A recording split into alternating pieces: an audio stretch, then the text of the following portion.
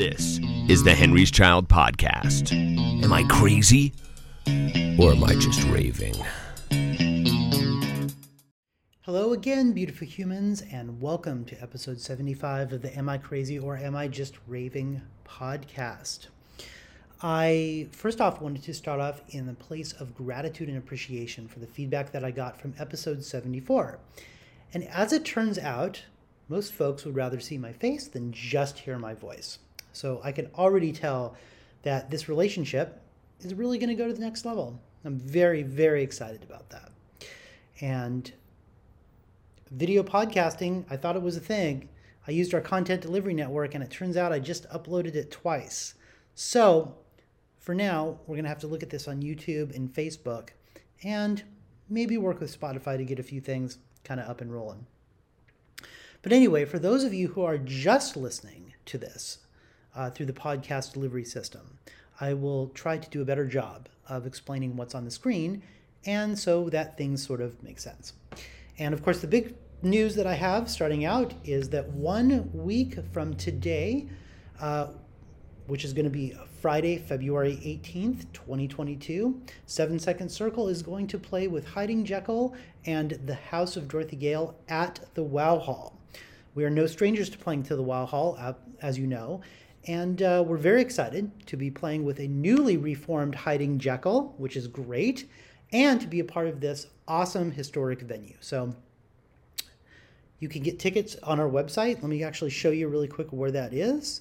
If you go over to the, here's the home, and over to the right-hand side, there's the Performances tab.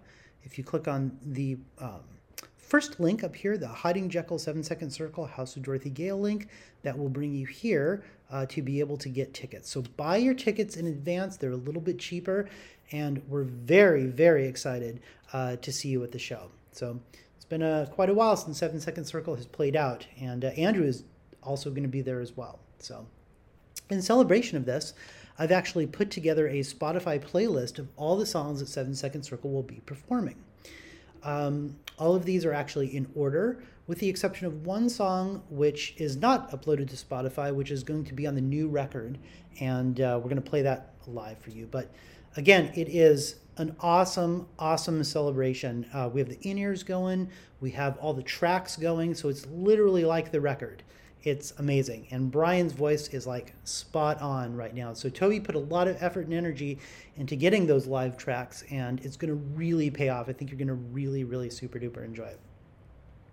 So that being said, I wanted to play a clip today. And the clip I wanted to play is from the Joe Rogan Experience podcast. And I know that recently he's been in the news, and it sort of invoking this kind of pain body that exists with a lot of people. And so the idea is not related to what actually the podcast is, but rather the contents of it. So the backstory is that I was listening to this particular episode at work, just kind of on in the background, and I heard Jordan Peterson launch into a diatribe relating to music. And by the time my ears started to kind of make the connection between the two, he was crying. It was like super intense moment. And he was so touched and so moved just by his own words that he became overcome with emotion. Now, keep in mind, this is Jordan Peterson, right? This is normally somebody who's fairly well reserved and is very well respected in many circles, and not exactly somebody who I think you would see at a Ramon show, right? And that being said, it caught my attention first. And then secondly, I was like, there's something going on here. And like any good podcast, they start out talking about things like testing on monkeys to, life being nothing but patterns. And then, of course, that's how they actually started talking about music. So I've edited out, this was probably like an hour into the episode itself, but it's definitely worth taking a glance at. And normally I would say to stick to a science-only sort of worldview when it comes to sort of this sort of stuff. But Jordan Peterson's reaction, it's not only surprising, but I could also relate to it.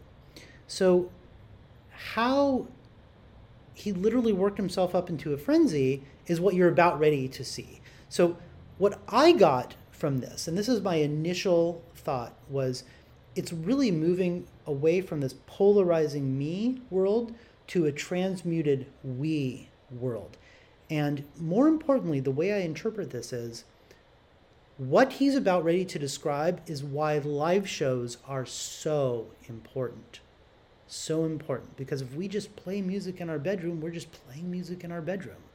It's kind of like if the tree falls in the wilderness, right? Do you hear it? Does it create a sound? It's time. It's time to move to a we culture. It's time to get over all the information, disinformation, all the other things that are so concerning to the world. And it's time to become together. It's time to come together. So that's my interpretation. With that in mind, give this a listen. Check out Joe Rogan and Jordan Peterson, and I'll see you in a few minutes. Yeah, and so and I think this is modeled by music. And this is really worth knowing. This like almost took the top of my head off when I realized it. And it took me about 4 months of thinking to figure this out. Because when I was in graduate school at McGill, I was really interested. I became really interested in the reality of evil, and I was very interested in the viability of nihilistic beliefs. You know, why bother if everything's going to disappear in 100 years? Who cares? Life, you know, it's meaningless. In the final analysis, life is meaningless. Right. Okay, well, you know, you can make a credible case for that. Now, it's a upsetting case. Because once you accept that, first of all, you're anxious and hurt by it. So that's not so good. And second, it kind of makes you aimless. And that's part of nihilism. It's like, you know, you're anxious and upset, but you're also aimless. Because why bother? And fair enough, but you can make a credible case for it. But then I thought, well, when that gets out of hand, maybe you're nihilistic because you're mortal and life ends in death. So you're sort of nihilistic because of suffering. And so then you become nihilistic as a logical response to that. And then what happens? And then what you see is that nihilistic people definitely make suffering worse. Definitely. They make it worse for themselves, for sure. But then they get bitter because their lives are so unbearable, and then they start to take it out on other people. So if you are nihilistic, that's not neutral. It gets bad real fast. So then I thought, well, are there any antidotes to meaninglessness? And rational antidotes are hard to come by because you can just say, well, who cares if in 1,000 years we're all going to be dead? Why get out of bed in the morning? You can't really mount a rational case why that's not reasonable. Now, I'm not saying it is reasonable, but I thought about music. Music is a very strange art form. I had a great journalist friend of mine. He said to me the other day, he said, all art aspires to the condition of music, which I thought was great. But music, you think about the revitalizing effect music continues to have in our culture, especially among young people, and that's really, really been the case since the beginning of the 60s.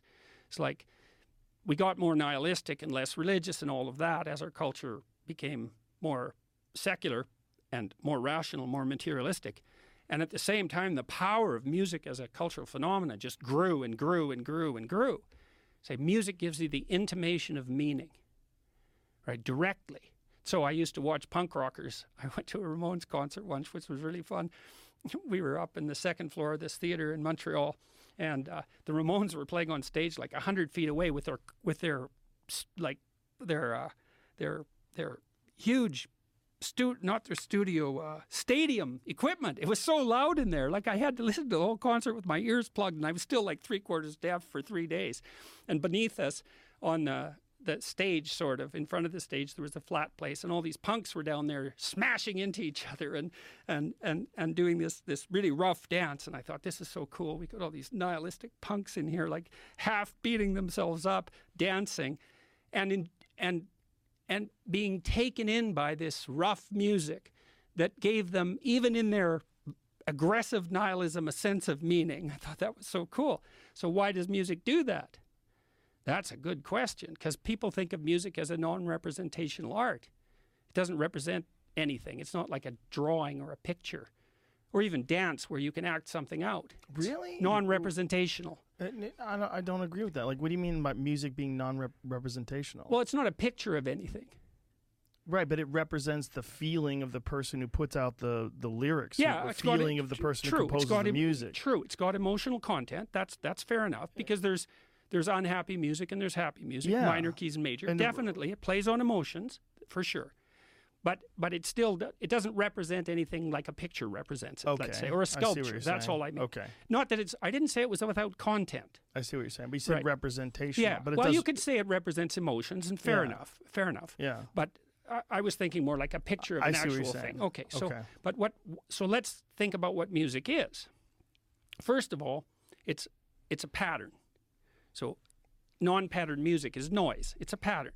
But then it isn't one pattern. It's multiple patterns layered on top of one another in a harmonious manner, and in a manner that indicates, in some sense, communication between all the patterned layers, because they have to go together.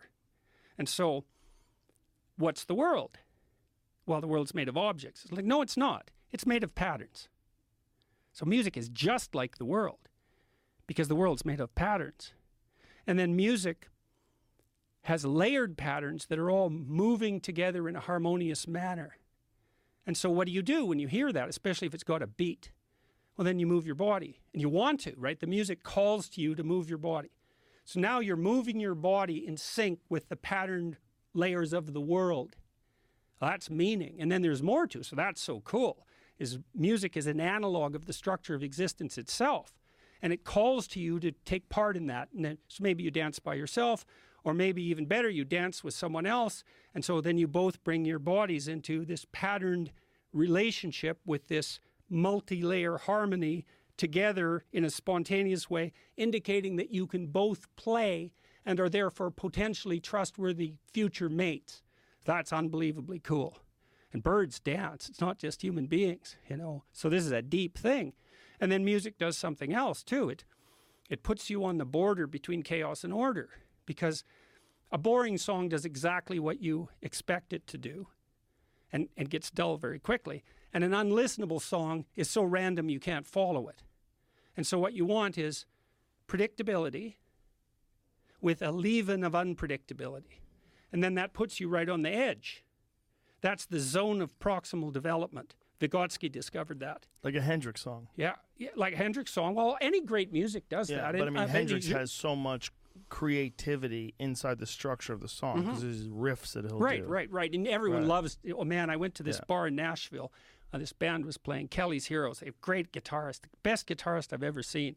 And they were playing old country music with a heavy blues rock twist. So they do this great version of Ghost Riders in the Sky. It's 15 minutes long. And this brilliant guitarist just goes way out on a limb. And everybody in the crowd, it was so fun to be there. They're just thrilled to death because they're watching this man doing the same thing that surfers do. He's like dancing on the edge of chaos and order in this virtuosic manner. And everyone is so taken by that it just lifts them out of the normality of their existence. You know, you see this joy just transfuse them. And that's because they got an intimation of genuine meaning.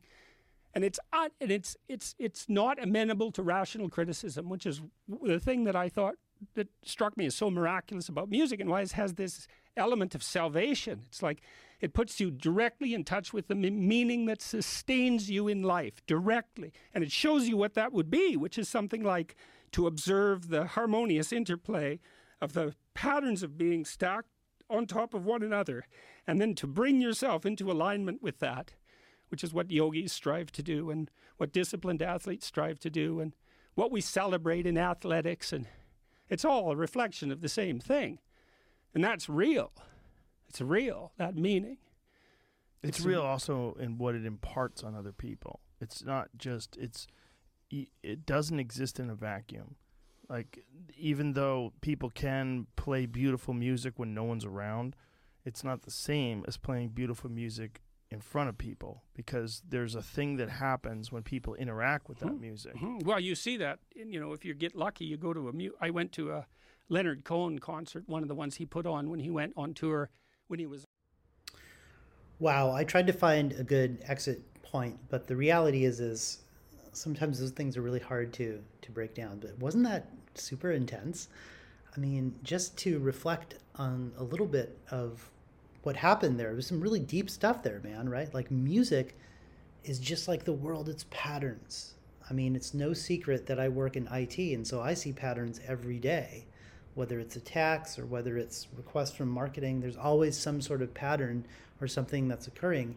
And so also the zone of proximal development is a pretty deep concept as well. But you can relate to that when it says, come dance with us between chaos and order.